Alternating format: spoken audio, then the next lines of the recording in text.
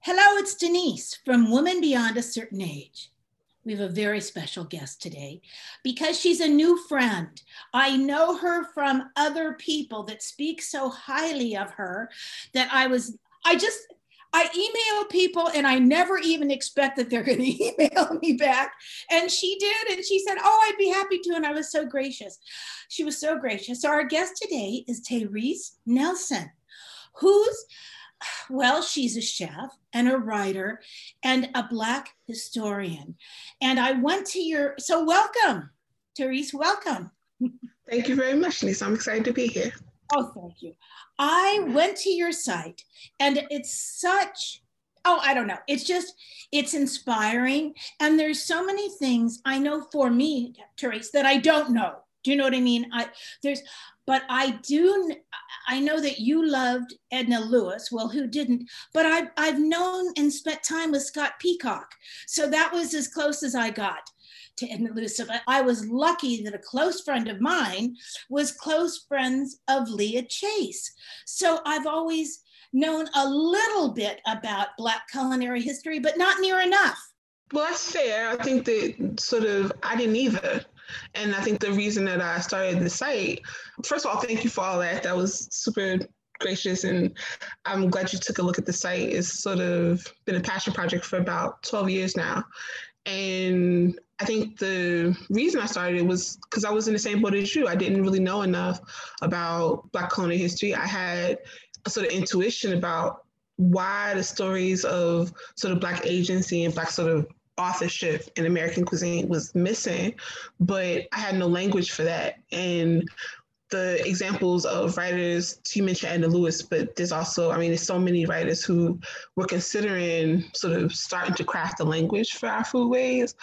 Toynta DeMartin's Jemima Cole tells us, since the birth of the nation, there's evidence, but it's not contextualized. And I wanted to sort of have a place where what I was finding would have a home. You said culinary historian. I don't know that I would call myself a historian. I think of Toni Tipton Martin and Jessica Harris and Michael Twitty when I think of historians. I think of myself more as sort of steward of this culture. Like, we do this work professionally, right? And there's sort of responsibility to kind of cultural commentary and sort of cultural definition, and stewardship is sort of more active, I think. Well, you are growing into it, young lady. That's yes, what it is. Yes. And all the people that you mentioned, of course, are phenomenal. It's a very exciting time. When I saw the ad for Jessica Harris's new Netflix show coming out. Mm-hmm. Now, I probably met Jessica Harris, I don't know, like 15 years ago at IACP, if you know IACP, yep. Which has been I'm a member. Forever. Yeah. Well, High on the Hog has been sitting, I read it when it came out and I'm rereading it now. I remember, because I spent a lot of time in television working on TV shows and stuff. When I read that book, the first time I thought, well, this is a TV series. What's going on here? You know what I mean? Yep. And for it to have taken this long to, thank God, better late than never. But it's just exciting. So I think as you as a steward, you're younger and you're starting new paths for all this information to come to us. I think it's admirable. Oh, I appreciate that. So now tell us, I love the word that you used, your passion.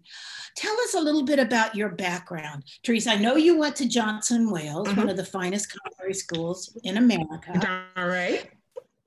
And tell us, how did you start in food? Sure. Well, I grew up in Newark, New Jersey. I don't know if anyone is familiar with sort of the tri-state area, but we're 20 minutes from New York City. And it's so strange now to think back to that time, but my imagination for the world outside of where I was from was very limited. I thought I would become a computer engineer. I thought I'd stay in Jersey. I thought I was going to work for Prudential. I had done all of these sort of, I was in a magnet school and was sort of being fed into, I grew up in the late 90s when technology was emerging, and this sort of sense of, if you got a job in tech, you would sort of always have a sort of stable, secure, adult life. Right. And also my mom she's single and she sort of didn't have any real reference point for really any things I wanted to do. She just sort of felt like if you could sort of have a clear, tangible path forward, you're going to be set. But I don't know that I really thought about adult life as a passion-filled perspective, like from a passion-filled perspective. My grandparents worked the jobs they worked, they sort of earned money and like had a secure, like sort of took care of us. But I don't know that I ever equated adult life with passion. And I was sort of being groomed to go into this industry that I was certainly good at, but had no passion for. And so many people I was in community with back then were 100% passionate about tech. And it just occurred to me that if I was going to go forward and I wasn't that passionate, that I should sort of maybe think about the things I was actually interested in. But it's also your point about being television, right? This is the time of food television sort of really becoming much more vibrant and much more sort of exploded in this era. And so I started thinking about, well, I have no reference point for what a life in food is, but I certainly see it. It's certainly outside of myself. And I mentioned the thing about being so tangent to New York because I don't know that I ever thought about food as a real industry. Being 20 minutes away from the food capital of the world, that's a strange thing to sort of intellectualize now. I don't know. My mother is a miraculous person. I told her that I was interested, and we sort of started researching how to actually contextualize what a life in food would be. And back then, there weren't a lot of schools that were offering degrees. I had to justify to my mother that I was going to be able to get an actual bachelor's degree and have something that was usable outside of this thing I wasn't quite sure about. And so going to Johnson Wales was really the main thing. I didn't have reference point for it. I didn't have these soulful connections to, this like expansive food life growing up. I saw the food world as a viable professional option, and then I could learn a little bit about it along the way and kind of find a artistic sort of home for myself, as well as professional life. I think going to school, though, I was struck by how little I knew about the food world and how much I felt like everyone else knew something I didn't know. Like there were these rules that existed that I just wasn't privy to. And as hard as I was trying, as much as I was learning, there was still this sort of prescriptive way that you had to sort of navigate a culinary career that just didn't fit with my personality, with sort of my interest. I started out in Providence and then I went to Charleston. And I think the shift to go to Charleston really was the defining moment of my early culinary life, because here's this place where fine dining was emerging in Charleston at that time. I'm talking about just before Sean Brock came to Charleston, just before it sort of became to emerge as this kind of that low country cuisine, that Southern cuisine as valuable in the sort of culinary marketplace. Certainly wasn't interested in the fragile nature of fine dining restaurants because I understood the math. I feel like accounting is one of my favorite aspects of this work, and the numbers don't make a lot of sense. The very European, very male-dominated aspects of fine dining also didn't suit me. But I was also in Charleston in a place where I was working with so many Black women in hotels and in restaurants who made low country cuisine sing. Charlie Jenkins, Sally Ann Robinson, talking about Martha Lou Gadsden just passed away. Like these women existed in Charleston in a way in this very Black city that showed me a dynamic of possibility that defied what I was being taught, but certainly showed me a way of sort of moving forward. So Charlotte Jenkins to me was a hero. I mean, she had a restaurant that wasn't downtown Charleston, but she was someone who also was catering, and she sort of existed in her own cultural world. So she created her own success. That's right. She created her own world. And this is, to me, oh God, it's just exciting. Therese, most of the women I know that have been successful in food and then throughout their lives, the vision was not the path that other people thought would be good for them was not. Do you know what I mean? Yes. And then they had to find their own path. My family were Italian immigrants. My father was even born in Italy. But Therese, when I grew up, your job, whatever your job was, you just went to work because you had to pay the rent. Do you know what I mean? That was it. Then my father had broke the mold a little bit and had some success. So I did what he did. And the day I said to my family, I'm going to go to the Culinary Academy in San Francisco and be a chef. And my mother was so stunned. She said, isn't that why we sent you to college the first time? So you wouldn't end up working in a kitchen? She was horrified. She kept saying that. I said, but Mom, I really want to do this. But she said, Denise, that's really hard. Blue collar work, you know what I mean? Blah, blah, blah. And all the things you said, luckily at the time, because I just jump and find out later if there's any water in the pool. I had no idea that it was dominated by nasty little Frenchmen that were going to try to pinch my ass, spit on me at the same time, you know what I mean? And it was not even the food I liked. I remember thinking, they can't define me. I'm going to find some way to make a business or create a life for myself. And so when you're just saying that, Trace, it makes me so proud of you because it's not an easy path. Nope. But how smart you were to go to Charleston. How smart you were to go to Charleston. I don't know. I felt at home in a way that I don't know that I would have. I felt in Providence. I'm from New Jersey, but like there's this very particularity to Providence as a city. Charleston just feels like home. If you can't help but be infused with or sort of enveloped by the cultural significance of that city.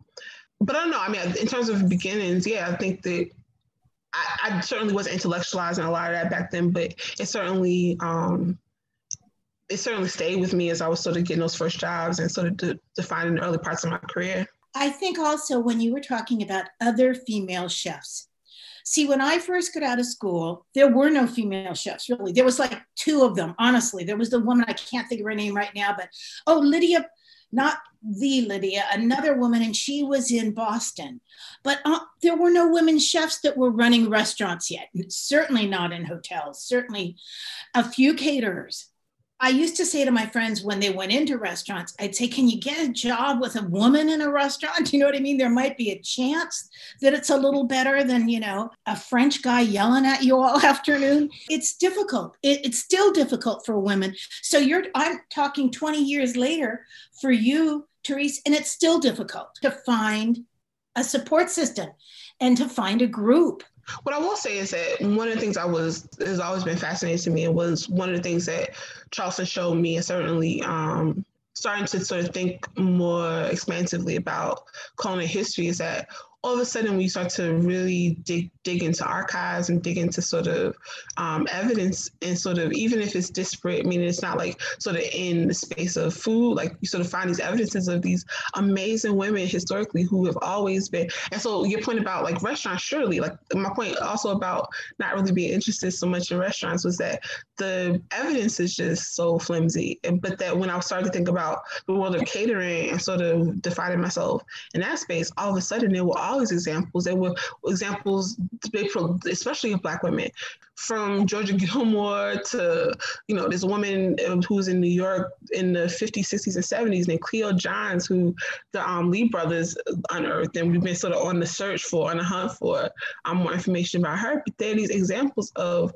Black women who existed in this space, in the catering space, who, when this work wasn't cool, when it wasn't valuable to anyone else, when it wasn't a multi-trillion-dollar industry, who held down these traditions, who made businesses for themselves and their communities.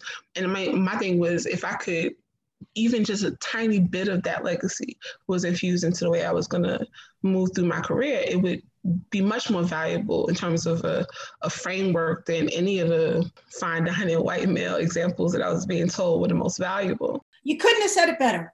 And it's not easy, because in 1984, I got out of school, and when I moved to LA, I got a job in a catering company, and the chef, he was a junkie. So he left soon. He was this nasty, nasty guy, and they promoted me, and they really promoted me because I was there and I was the only, you know what I mean? And they were going into a busy season. But later on, Therese, the three biggest catering companies in Los Angeles, all the executive chefs were women. And this was in in 88. And I remember saying, so who said we couldn't do this? But you're right about the history. Michelle Richard was winning this youth award once in Los Angeles, and I was invited to this fancy, fancy dinner. All the newspaper people were there, and all the media people. But he got up and he started to cry when he won the award, and he said, "The only person I can really thank is my mother." He said, because she taught me to cook. And at that moment, I remember thinking, Black or white, we're always the people that were the ones that were in the back cooking. Always. It was us. We had to feed babies. We had to feed our families. And then women stepped out and said, well, I'm going to charge somebody for this. Do you know what I mean? And got paid. It's pretty clear in the history of mankind that women were the ones that cooked. Me. And so what does it say about to your point, right? What does it say about the men that we lift up as the world's best that are all influenced by their mothers? What does it say about who we should be listening to, who we should be thinking of as sort of authors and sort of fully and sort of restore full agency to as valuable in the marketplace? I think that's a fair question to ask. That's right. I've been working on a project. Nothing has come, it's so in the beginning, Trace, but one of the producers said to me, well, what about a couple of the great male chefs? I said, male chefs get plenty of help all by themselves. I said, they don't even have to be good. And of course, I sound like the bitter feminist that I am, but I shut that down in a heartbeat because I said, no, the whole idea would be a celebration of women, not about men. Denise, I don't really entertain those kinds of questions, right? Because I think it's so interesting what you're talking about, because it's literally about moving center. So often when we're talking about the work we do and sort of the perspectives that we come from, specificity is the most important thing. Like, you can have these sort of generalized conversations about the problems with our industry, even generalizing things about sort of misogyny and issues with men in our industry are perfectly valuable, but they also don't center the real work, right? The real work is what happens if you move center to thinking about and caring about and being in community with women. The ways in which your work changes and infuse has nothing to do with not being in community with men. It has to do with what is valuable and important to you. And we don't ask that question of ourselves enough, I think. I think it's so critical to just kind of be so clear about the space you occupy and not being worried about the rest of it, because it's sort of, the world is gonna take care of itself, I guess. I think you're very smart and very wise for a very young woman. I'm not that mature, but you're right. There is a focus on what's important and what you have to get done. That's what I've tried to, in my life, is what I need to get done. Now, so what are you planning? What's your ideal sort of project or things you like to do? Sure. So a couple of things. I mean, I just started a podcast with halfway through the season. I'm focusing on Black desserts, and it's sort of interrogating the life of pastry chefs. And it's fascinating because it's telling these stories, and it's like, to your point, right? It's sort of moving center. I was interested in this notion of what it means to be a modern chef and putting my imagination onto what other people think. I think that we talk a lot about the sort of notion of there's no monolithic Blackness, but there is a sort of essential nature to marginalized identities in a very general industry. And so often the world of pastry is marginalized in a way that is, there's a specificity to pastry work that is so profound and so interesting. So we partnered with Talenti and doing a limited series that sort of focuses on the amazing work Black chefs in the pastry world are creating.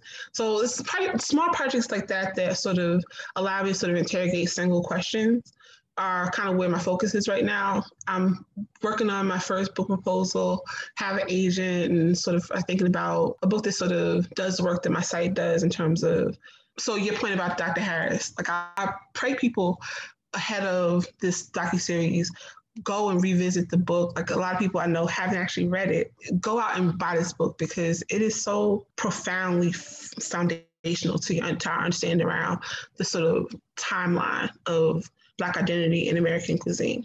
But I think that there's also a necessity for sort of layering this scholarship with other thoughts, right? Like, her book, I think, is so beautifully done because it asks us to consider what is American cuisine in a sort of generalized way. I think you think about a book like Tony Tipton's Jemima Code, which gives us the sort of cookbook legacy of that timeline. You think about a book like Michael Twitty's The Cooking Gene, and it's asking us to talk about or think about personal identity in that same framework. My book is sort of going to be about what it means to be a Black chef historically, what it's meant before the time when we had language for a culinary industry, and what that legacy, what it gives us as modern chefs, and what we should be taking with us into our practice.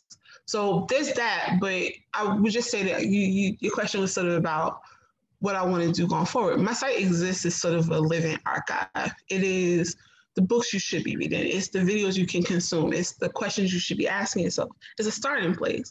And so adding more context to that resource is really sort of the work that I'm doing.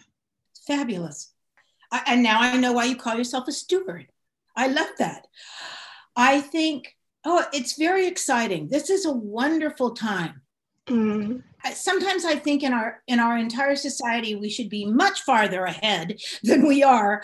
But I've seen so many changes in the last 50 years. Do you know what I mean? And sometimes I think of finding out, I was very young, finding out that my grandmother was one of the first women that ever got to vote. Do you know what I'm saying? And when she said that at dinner, I wasn't aware that women hadn't had the vote. Yeah. Do you know what I mean? As a young woman. And we, in our classes in history, which is what I think what's so important about your site and a living archive, I wasn't taught anything about Black history. And, in 20 years of school, 12, 14 years of school, when I got to college, then there was a Black history class. It's astounding to me that the history of women, Black contribution, any of the immigrants that came to America, most of that is not covered in history books. What I learned about was George Washington's fake teeth. Yeah. Do you know what I mean? Or his fault. No one told me about all the other layers of history in our country. So, it's just astounding to me. It's astounding. Well, I'll offer just one other thing. Dr. Harris organized a series for CIA. We just completed the last week of it last week, actually. It was a 10-week series that sort of focused on the food of the African diaspora, called it Food of Africa and its Diaspora in the Americas. And so it was sort of 10 weeks of contextualizing the worlds of Black foodways for the students of the CIA. And it's going to be a great courses series and sort of evolving itself into a more sort of curriculum-based project for them. But I think that's your point about progress is sort of, I maybe am more optimistic or sort of more, I'm willing to give us more grace than some folks may be, that we are in relative culinary infancy in this country, right? Like there's a way in which we are trying to define ourselves as a sort of culinary country, right? Our culinary identity doesn't have the benefit of centuries of cultural infusion and language that concedes credit. So much of the work I'm interested in is really sort of not about rewriting American history. It's adding a layer of context, right? And so like this project, I'm really interested in doing more work like that because we got to sort of say the words in 10 weeks of where Black hand in the American pot lies. But then I think it gives us best practices, to your point, of all these other folks to sort of do the same work. What would that look like if you were so beholden to the culture from which you come and you did the culture?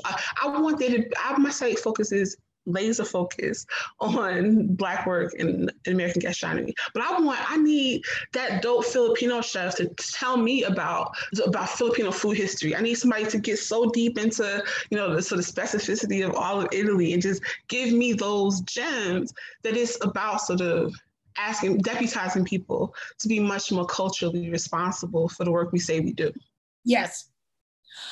I know this because I have traveled almost all around the world several times. And I've traveled because I like to travel.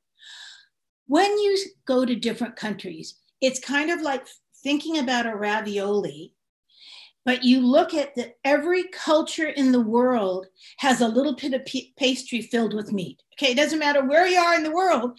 You knew that some mom or chef or hunter, I don't care what you were, was trying to make it stretch. Do you know what I mean? And so instead of a big piece of meat in the Chinese, you know, it's like bao, raviolis, crepe la, everybody's got a little pastry with a little piece of meat at Mexico, everywhere. So I think the funnest part, and which is what I love about the culinary journey High on the Hog, is showing you the migration. And you know, when I was in Africa for the first time, I've been to Africa twice, Trace, and I'm sitting at a table eating local food, and the spices that came out, I thought you can just see where the spice trail from India came right down to the, you know, eastern coast of Africa. You could just see what trade did for the food trails, the highways of life in food. It's, to me, it's the most interesting thing in the world. And there's still so much to discover. That's why I like, that's why I like food. Amen. Well, I'm glad you're working on a cookbook proposal. I'm thrilled you have an agent. I mean, it's a lot of work to raise and stuff, but it helps your career. There's no doubt about it. And there is a moment the first time you hold that book in your hand that you think to yourself, oh, I can't believe I did this. And it's a tremendous sense of accomplishment. Yeah, I can't wait. I'm excited for you. All the changes and all the information that's coming, how's that going to affect us every day? How's that going to affect restaurants? The thing I know for sure, or the thing I guess especially just not just generally, but definitely during the last year as well, things have become much more clear for me, and at least in my own work, have been that the chefs and voices I know who are in spaces that are not mainstream, that are so particular, so specific, the restaurateurs I know who thought about their employees first, but when all of this happened, who have always been operating ethically and equitably, who have maintained and defied the hospitality math and have been in business for decades. These are people that I'm interested in listening to. I don't need to listen to someone who is not paying their employees effectively, who has toxic work environments and thinks that that's fair and right and people should just, sort of stand with the status quo. When you are in community or in right relationship with the function of this work, the idea of sharing your culinary voice with a paying customer and having an exchange with somebody, folks who are doing that work have thrived during this moment, because this moment, I think, has clarified a lot of nonsense. It's clarified a lot of, it required people to recalibrate the value system. And I think that so much of what we're talking about, regardless of race, regardless of identity, has really been about why we do this work. What is the actual function of the food space? Food media is about, to my mind, is about translation of point of view. Right? It's a medium to, so your point about the power of a book. This work is very frivolous. It's very sort of flimsy very quickly. And in times like these, I think it's so beautiful to watch people really get so clear about why they are giving their life over to this work. I love being a chef. I love being included and being part of this long sort of unbroken chain of creative people who use the kitchen as this kind of battleground. But it is a battleground. And what are you saying when you're in this space? You have immense power. You are literally capturing the palate of someone. You're sort of participating in one of the most intimate exchanges. That's responsibility. And it's been very reckless for a very long time. And so I guess I'm hopeful that this time has made people maybe get more clear about that responsibility. So well said. Now, let me tell you, when COVID first hit, and speaking to your point, when COVID first hit, my feeling was a whole lot of restaurants are not going to make it. Some, and inside I thought, and some of them don't deserve to make it. And I don't mean that in it being negative, but they had, as you call it, the mathematics, the numbers had never added up. and they were dependent on abusing people. Okay, that's how the system works. And I worked in enough of them to know. So I think this is a time to reset and evaluate. And you said it so elegantly, honey. It's a very intimate thing to feed people. In catering, most of the time, and especially when I own my business, I got to create some of the most memorable days of someone's life. That's you know what I mean? And then you see them later and they would say, oh, people still talk about that, or that was the best dinner. I've had celebrities that would say, Cindy and I one year, I always say this, but it's so silly. Cindy and I, for our celebrity couples one year, all our celebrity clients, we made handmade fudge. Okay, plain old fudge. And we put it in a pretty little box with a bow and a little fancy knife, because in the olden days, you made fudge in big blocks and people could cut off the pieces they want. These people have 5 homes. They live all over the world. And they said, that was the best Christmas present I got. And Cindy and I thought, can you believe the power of a box of homemade fudge?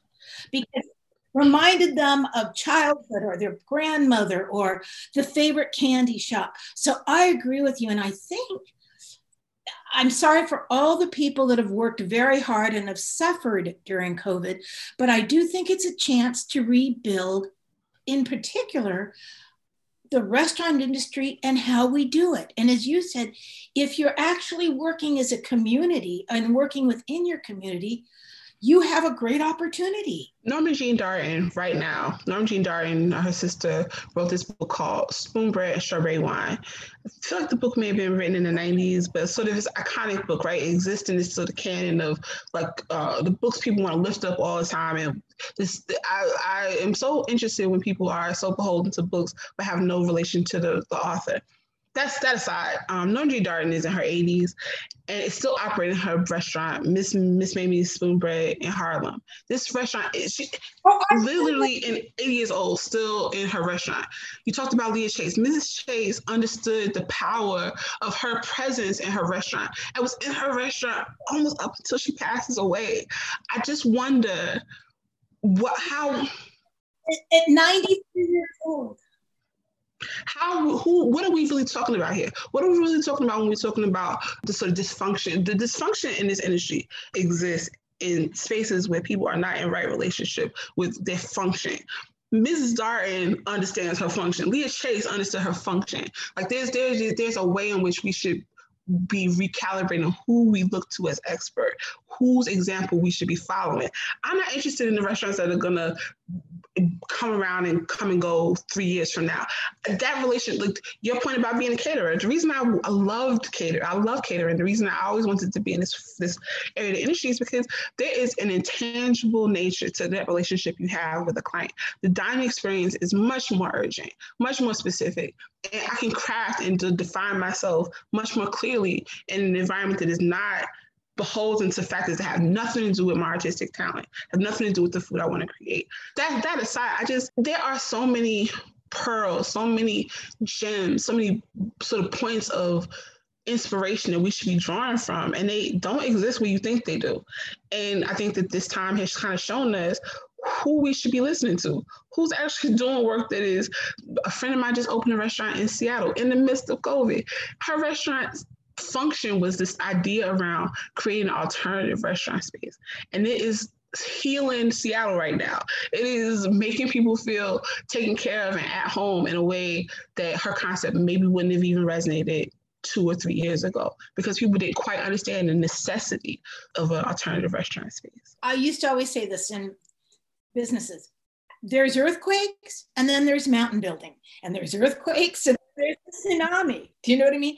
But there's things that happen that come and go, and you have to weather the storm. But I like your point of really, for people, and certainly Leah Chase is an example of that, and people really what their purpose is and what they're doing in their space and what is important. Do you know what I mean? It's a wonderful, wonderful. Well, I think I learned something today from you. Oh. I learned you different words, and I really thank you. That was wonderful.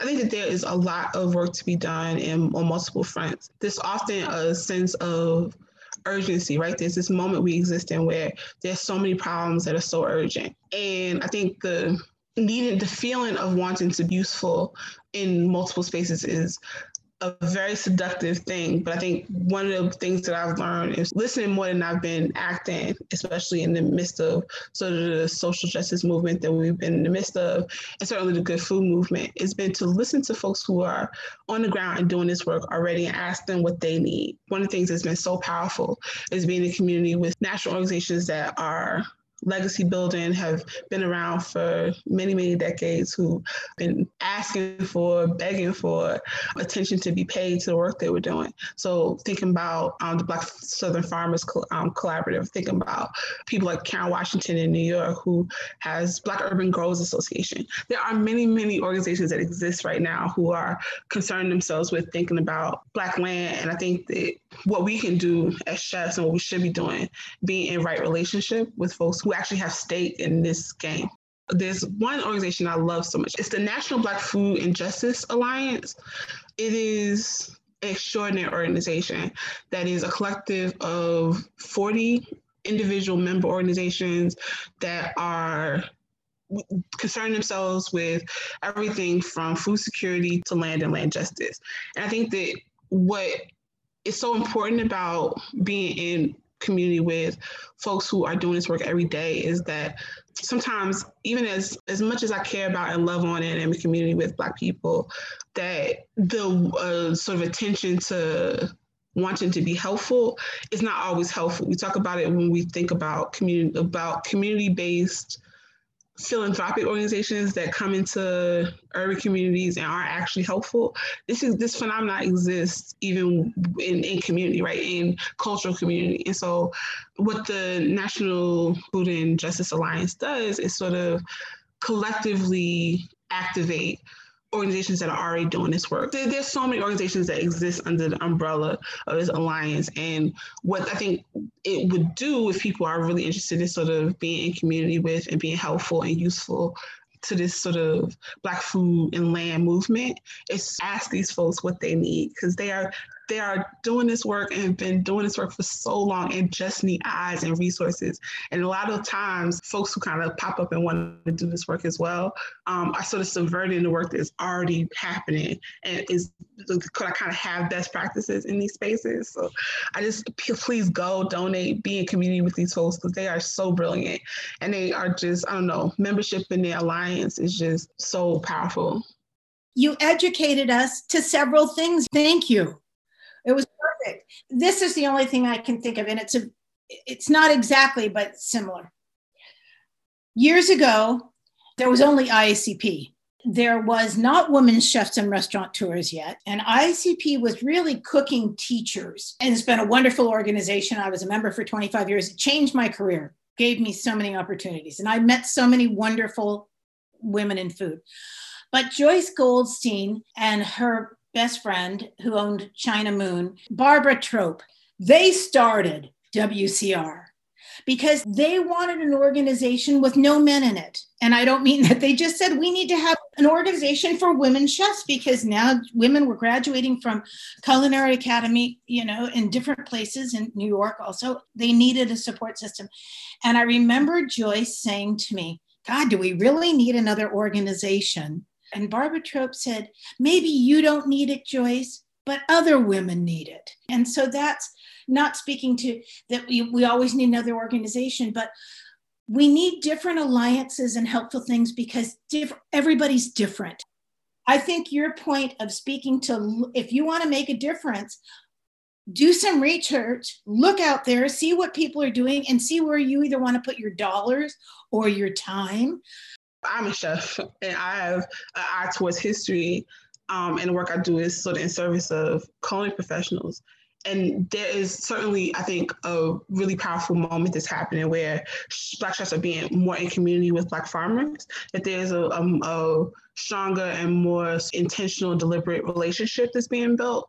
But that's not sort of co-opting the language of the food justice movement. It's sort of being in service of the work that they're doing and recognizing our part in that relationship, right? Like this ideas around helping Black farmers to get their product to market means that as a chef, I have a responsibility now or an opportunity to use this resource that is right there in plain sight to be a source of liberation, helpfulness, whatever word you want to use. But there's this opportunity right there that we have been sort of maybe not as mindful of. I think it's maybe a more valuable way to engage. Yeah, it's exciting. I think it's exciting. It's a very serious folks who are doing this food justice work. We have an opportunity to make our whole world a better place every single day. It's just that most of us don't. You know, it's not that people don't want to. People are so busy just keeping food on the table or a roof over their head. But when we have an opportunity to make things better, and I totally appreciate you spending your time with us today. And I thank you so much because it was my pleasure to speak to you.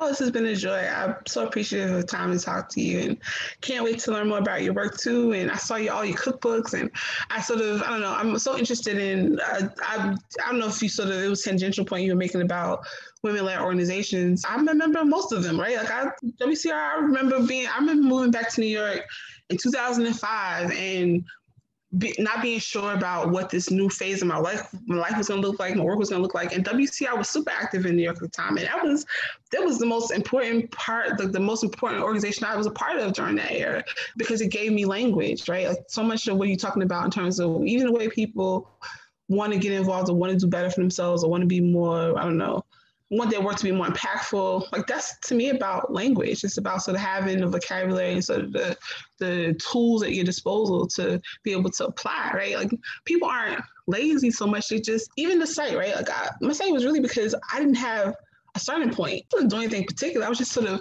making it easier to access information, right? Like if you don't have the language of the thing you say you want to do, it's hard to navigate it. And we dismiss that disconnect so often and dismiss people's passion, or you don't know who the next impactful person is going to be if you just give them the language and the tools to fight, right? You have to come back and talk to us in about a year and tell us what else is going on. Yes. I cannot thank you enough. I want people to go to your website, blackculinaryhistory.com. And how can they listen to your podcast? Yeah, it's Black Desserts. It's on all platforms. And it's a 6-series mini, sort of limited series, so 6 episodes a season. Actually got Talenti has come on board for season 2, so we're going to start production of that over the summer. We got a very, very special guest for the season finale. So hope people listen and it's sort of out in the world. Thank you so much for today. Thank you, Miss Cindy, as always. We are going to post all your information, darling, on our website when the podcast goes up. And if people want to reach us, they can reach us at womanbeyond@icloud.com. We have a Facebook page. We have a website. I can't thank you enough. Thank you so much for having me. My pleasure. Okay, everyone, thanks so much. Right when you get work, and keep in touch. Bye-bye.